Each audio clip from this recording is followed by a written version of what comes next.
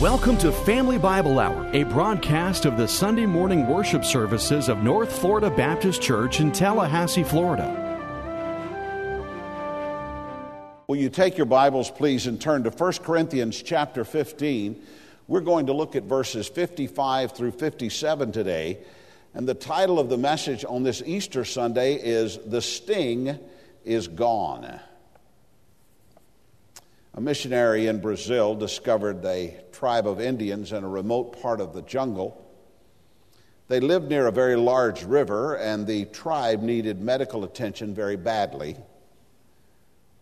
A contagious disease was ravaging the population of this tribe, but they would not seek medical attention, even though people were dying daily. A hospital was actually rather close by. It was across the river, but the Indians wouldn't cross the river because they believed that the river had evil spirits. And so they wouldn't enter the water of the river because they knew that that would be certain death for them. The missionary explained how he had crossed the river unharmed, but they were not impressed by his story of crossing the river. He then took them to the bank and he placed his hand in the water, but they still wouldn't go in, even though the missionary put his hand in the water. He walked into the water and up to his waist, and he splashed the water on his face, but that didn't seem to matter to them. They were still afraid to enter the river. So finally he dove in and he swam beneath the surface of the water until he emerged on the other side, and he raised a triumphant fist into the air that he was alive. He had entered the water and he had escaped harm. It was then that the Indians broke into a cheer and they followed him across. Among all of the great things that happened on Resurrection Day, none are more meaningful to the born-again believer than the removal of death's sting. The fact that Jesus jumped into the river of death and he emerged on the other side victorious. That message and that reality makes a difference in every aspect of Resurrection Day. Resurrection Day was the day that the sting was removed. It was the day that death actually died. Our text, 1 Corinthians 15:55, "O death, where is your victory? O death, where is your sting? The sting of death is sin, and the power of sin is the law. But thanks be to God who gives us the victory through our Lord Jesus Christ."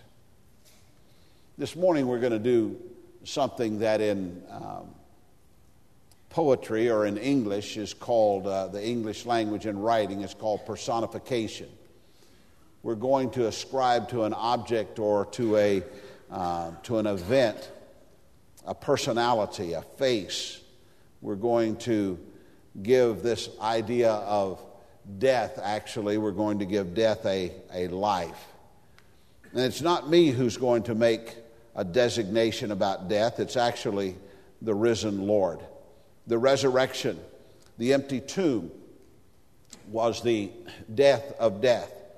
And like all living things, death had a birth. It's kind of hard to think about death having a birth, but it did. And so let's dwell on death's birth just a little bit before we get to death's death. We can actually pinpoint the exact date that death was born. It was conceived in Adam and Eve's temptation, and it was birthed, it was given birth the very moment that Adam disobeyed God in the Garden of Eden. The exact moment. I've been getting phone calls from my son Paul over in Jacksonville, and every time the phone rings I panic a little bit thinking, okay, it's time for me to go to Jacksonville, because they're about at the any moment point in Lindsay's pregnancy. But yet we still can't pinpoint when that little girl is to be born, but we can pinpoint where death was born. It was born when Adam sinned, when Adam fell.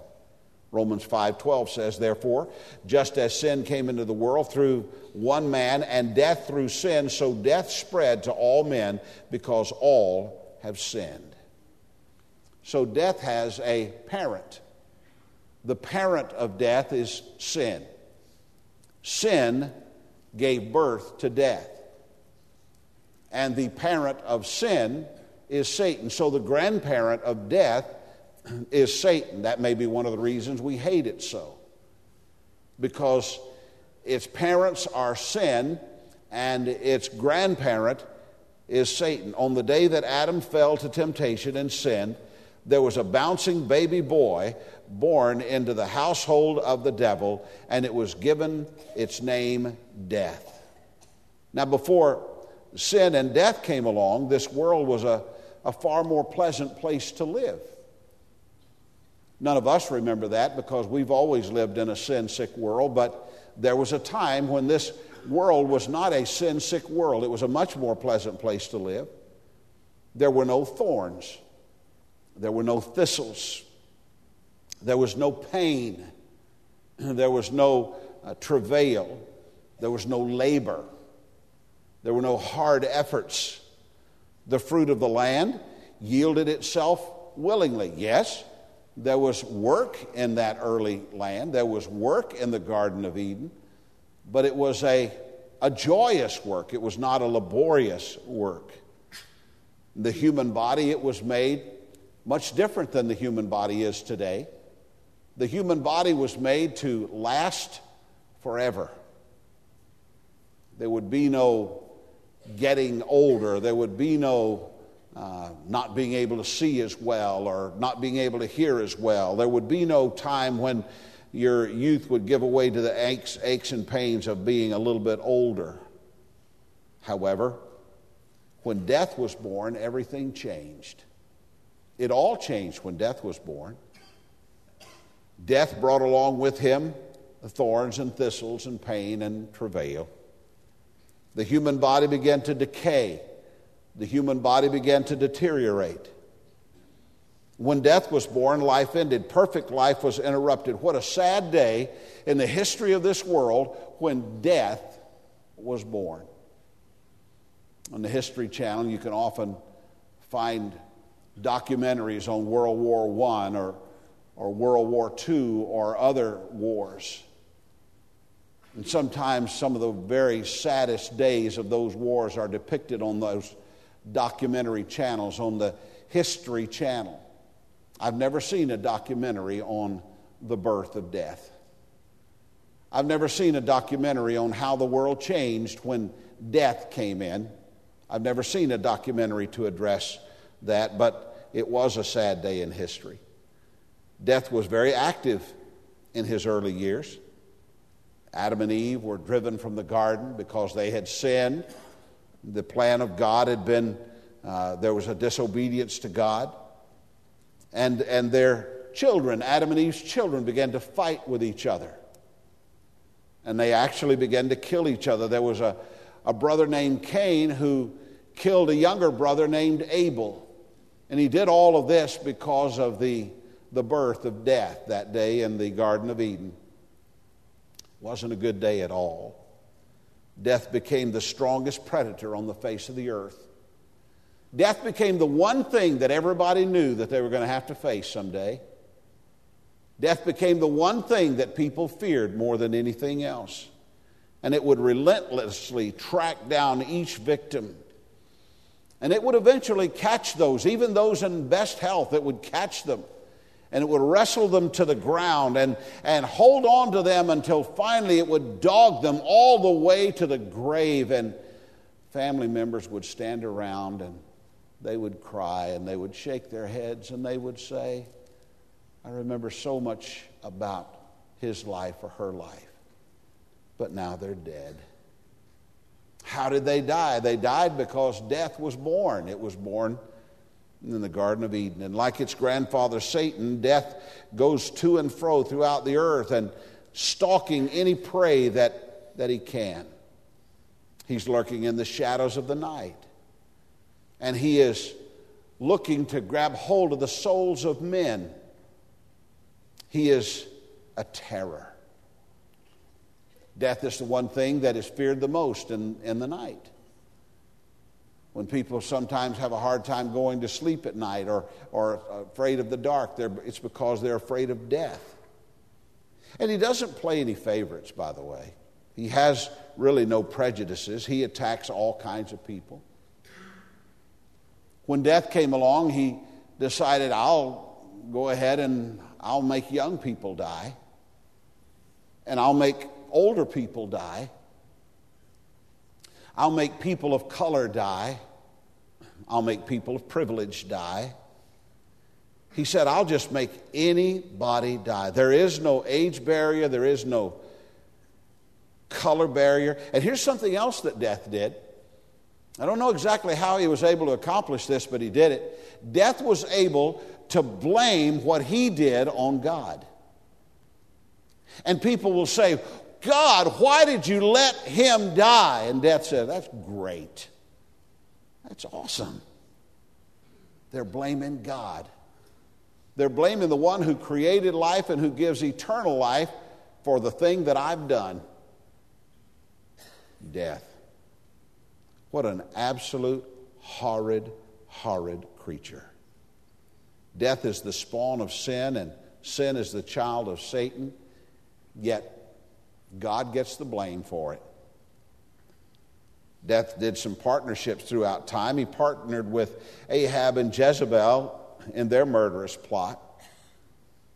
He went into the fire and he took 3 Hebrew children, and he expected to see their charred bodies only to be robbed of the victory because there was a 4th person in the fire. But it was his intention that these 3 guys, Shadrach, Meshach, and Abednego, it was his intention that they die.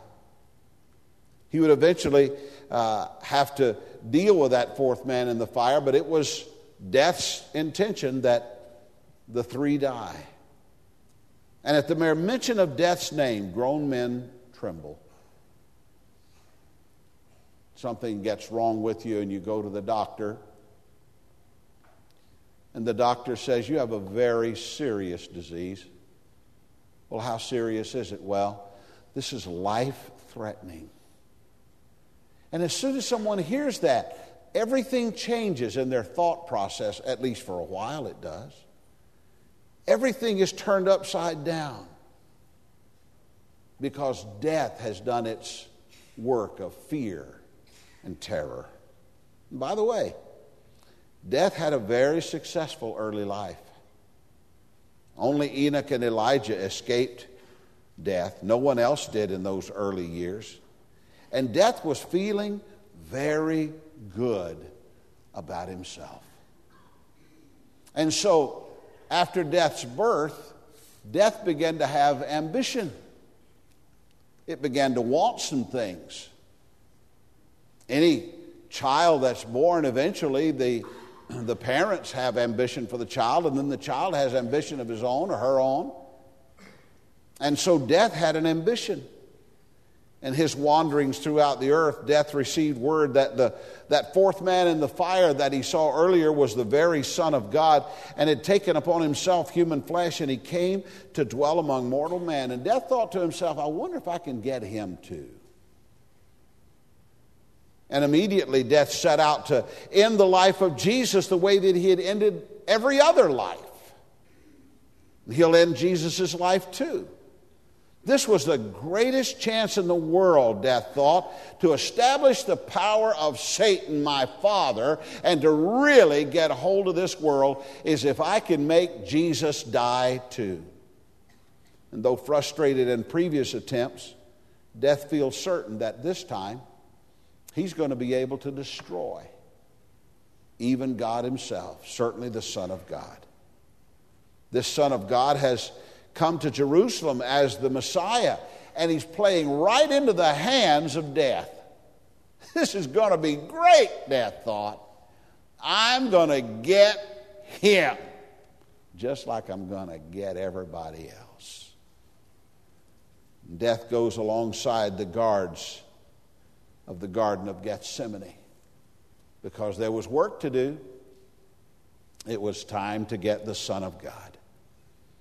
And he sees Jesus, and Jesus is in a vulnerable position. Jesus is crying out.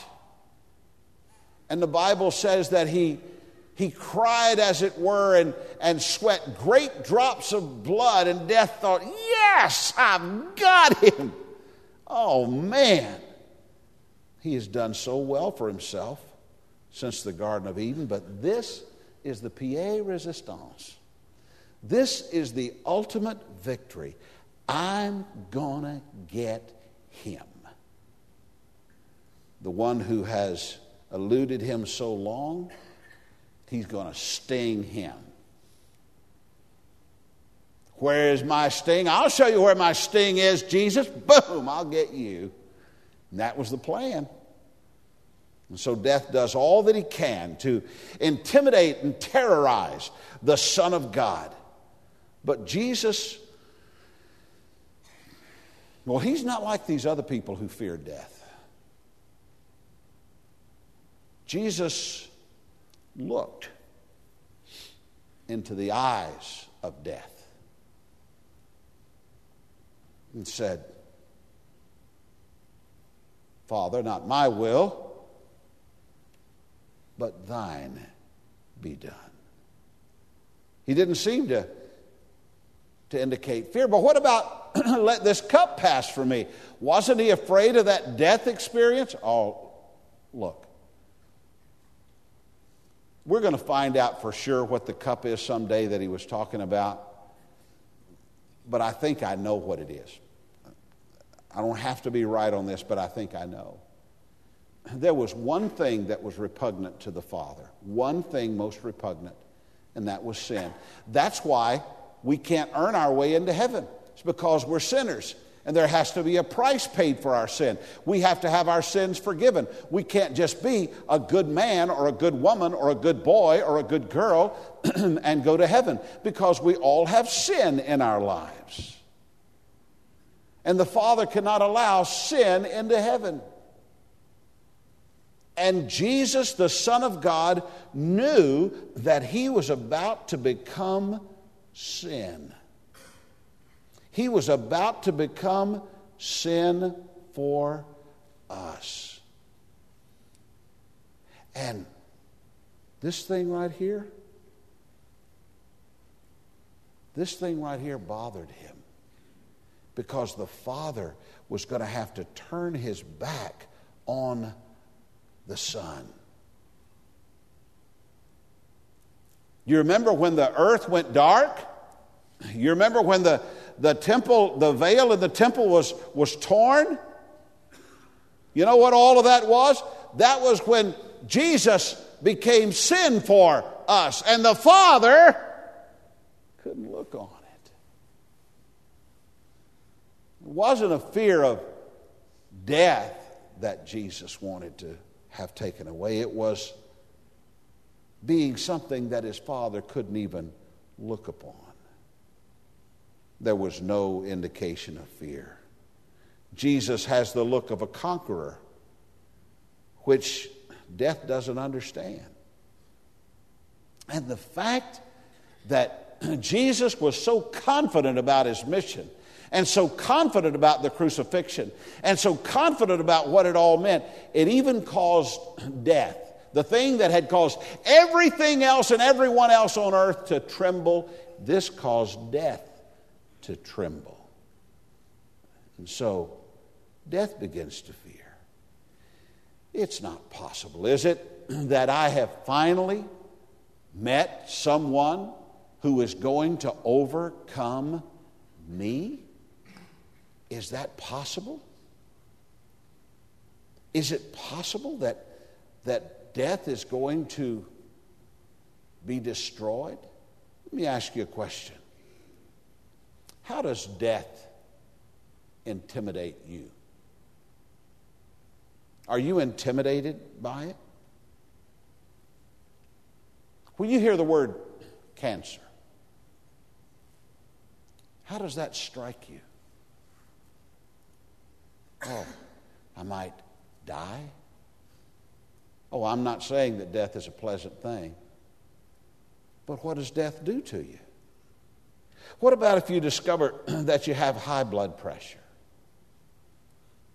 Or that something else has happened? Does death work his will on your courage? He couldn't work his will on the courage of Jesus, but he works his will on our courage.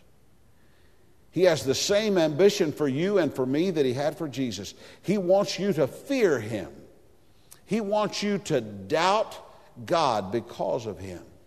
And though he has faced his own demise, his ambition remains to intimidate you and to intimidate me. And so death continues.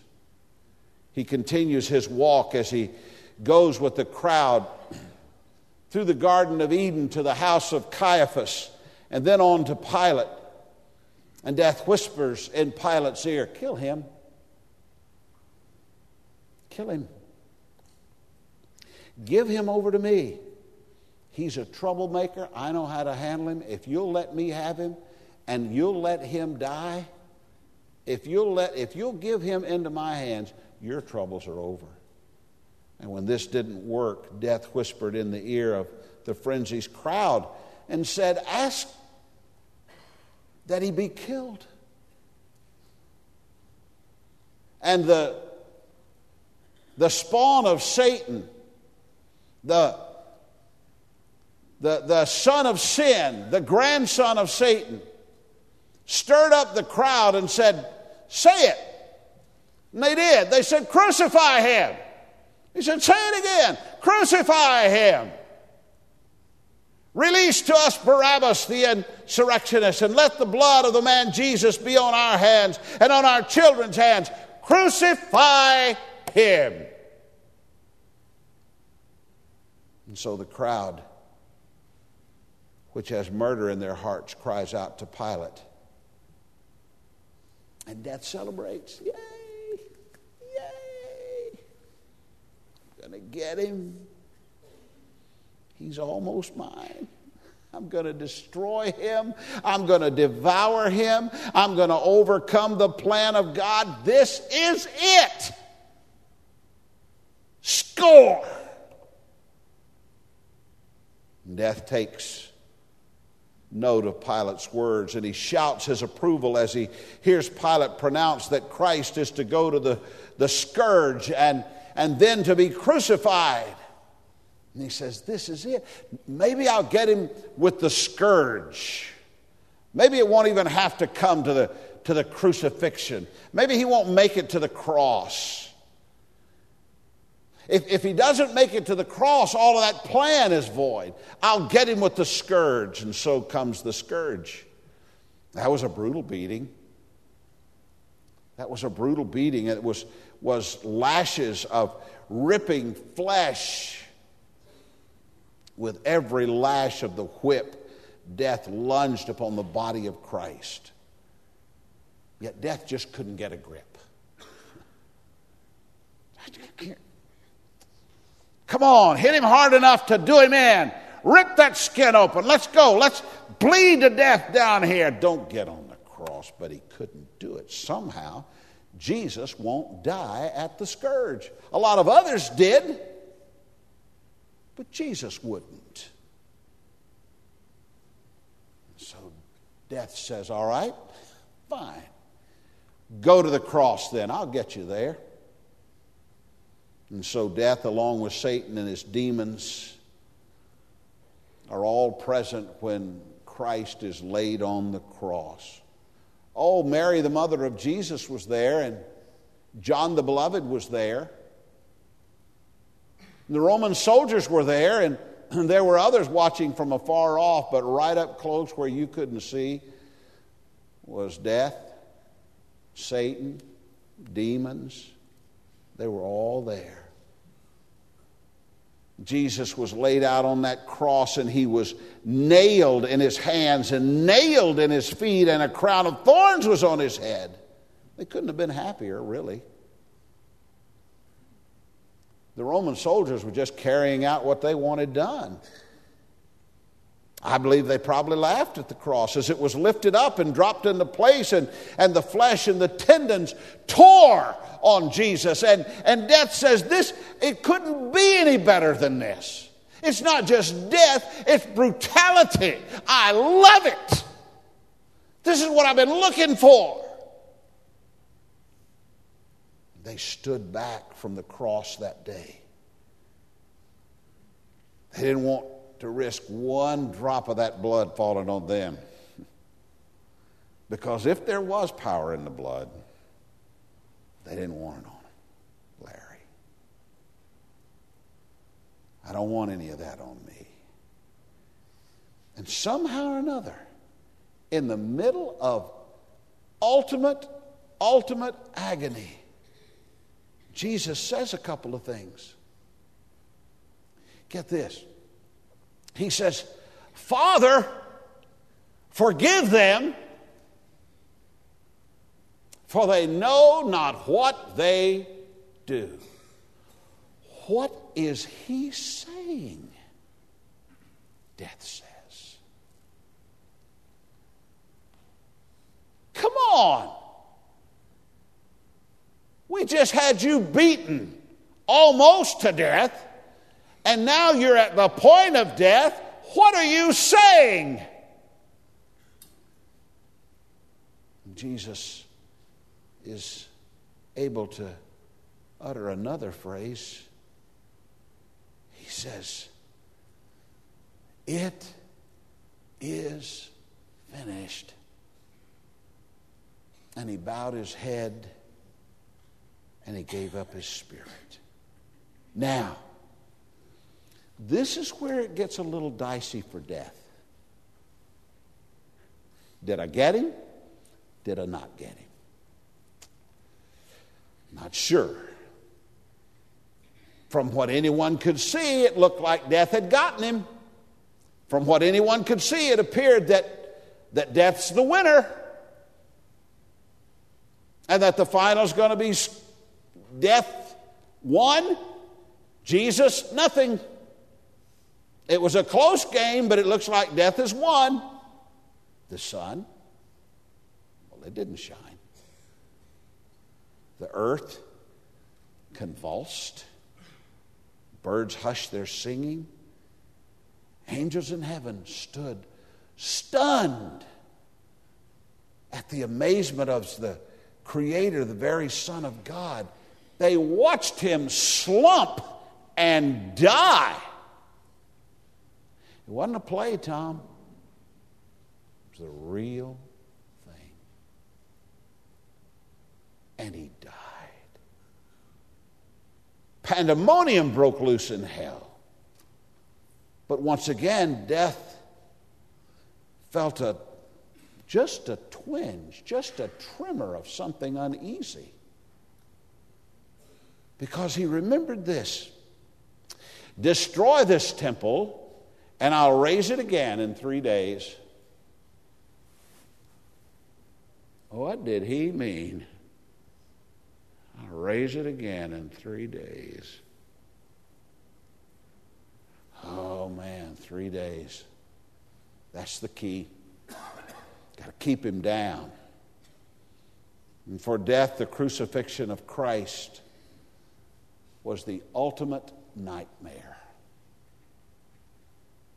In light of all that Jesus had said and the claims that he had made, death says, I can't let him get up. I can't let him get out. They only needed to navigate 3 days, just 3 days. Let me get past the 3 days. Day number 4, and boom, it's over. And I have absolutely, positively won. And so here they come. Day 1.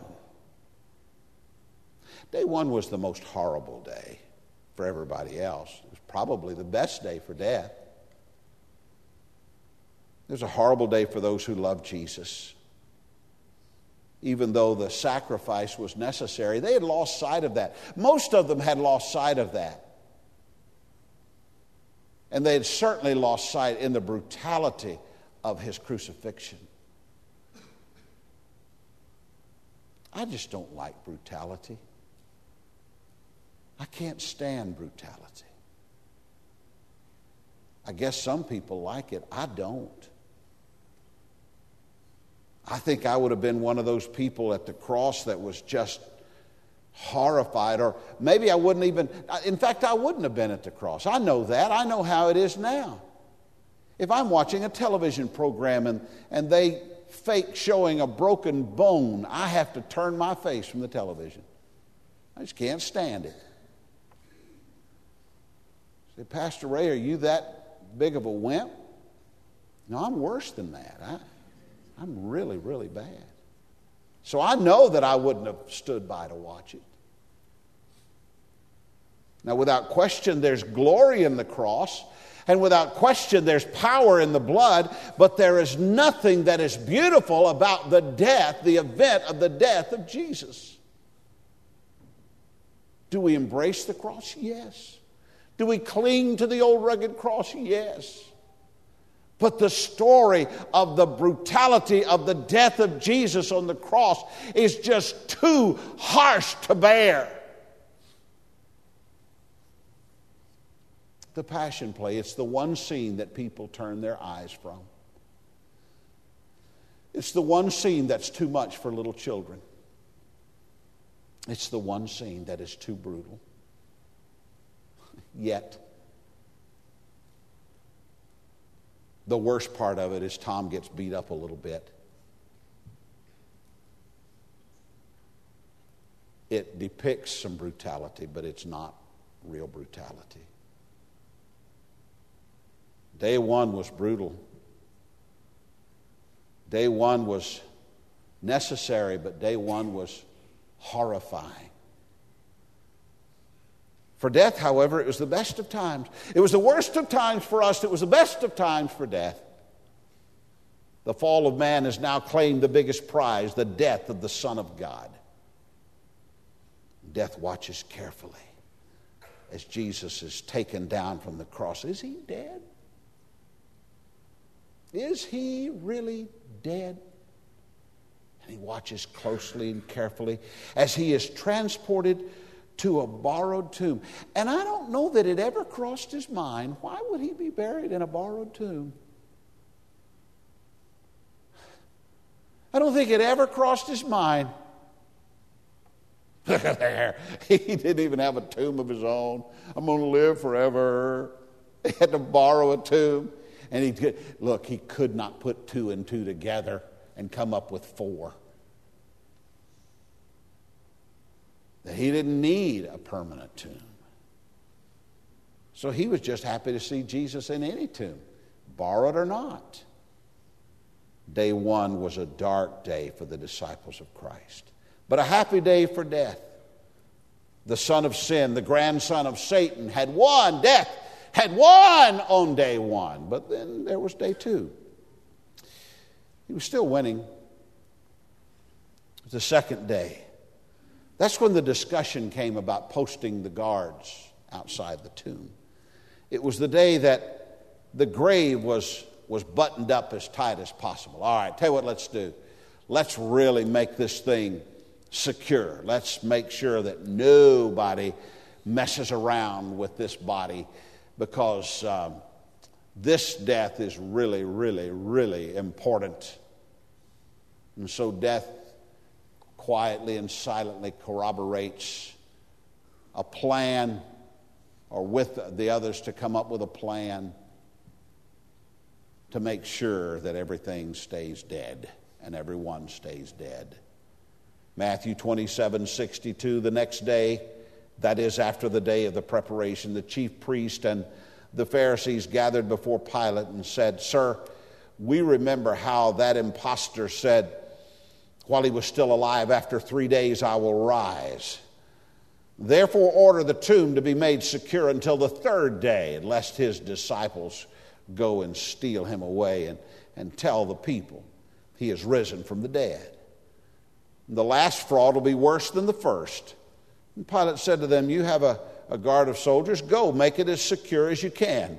So they went and they made the tomb secure by sealing the stone and setting a guard. They call safe touch. And they said, we want to get a monitor put on the only door, and we want that to be the highest tech monitor possible, and we want it guarded 24 hours a day. Everything now is going as planned. Death has claimed the Son of God. His followers are in despair and their future is gloomy. Death is feeling pretty good. But he's a little queasy. You know how when you got something coming on, you don't know what it is, but you know something's not right? You know? Well, I'm not sure. Hey, how are you feeling today? I don't really know. I'm just a little off. I'm not sure what's wrong with me. I'm not hitting on all cylinders. Well, Death had a little something off, but he wasn't really sure what it was or what it was going to be. But then came day 3. Very early in the morning, on the 3rd day, Death says, oh no, not that. Surely not. Yeah. Now after the Sabbath, toward the dawn of the first day of the week, Mary Magdalene and the other Mary went to the tomb, and behold, there was a great earthquake, for an angel of the Lord descended from heaven and came and rolled back the stone and sat on it. And his appearance was like lightning, and his clothing white as snow. And for fear of him, the guards trembled and became like dead men. But the angel said to the women, do not be afraid, for I know who you seek, Jesus who is crucified. He is not here, for he is risen, as he said. Come and see the place where he lay. Then go quickly and tell his disciples that he has risen from the dead. And behold, he is going before you to Galilee. There you will see him. See, I have told you. And so they departed quickly from the tomb with fear and great joy, and ran to tell his disciples. And behold, Jesus met them and said, greetings. And they came up and took hold of his feet and worshiped him. And then Jesus said to them, do not be afraid. Go tell my brothers to go to Galilee, and there they will see me. Can somebody say out loud, amen? Amen. Death has lost. This was the day that death died. Born in the Garden of Eden, died on Resurrection Day. This is the day the sting was removed. In the resurrection of Christ came victory over death. The fear that so many have had can be overcome, and for one reason only, that Jesus rose from the dead. Now listen very carefully to me. I'm not saying you ought to be excited to have the death experience, but I am saying to you that death is overcome by the resurrection of Jesus Christ and the promise of your resurrection if your faith is in Jesus Christ. That's the thing to be excited about. Revelation 1:18, I died, and behold, I am alive forevermore, and I have the keys of death and Hades. Colossians 2:15, he disarmed the rulers and authorities and put them to open shame by triumphing over them in him. In 1 Corinthians 15:54, when the perishable puts on imperishable and the mortal puts on immortality, then shall come to pass the saying that is written, death is swallowed up in victory. O death, where is your victory? O death, where is your sting? There is no reason to fear what death can do to you in Jesus Christ. It doesn't have to hold anything over you. Christ tasted death for us.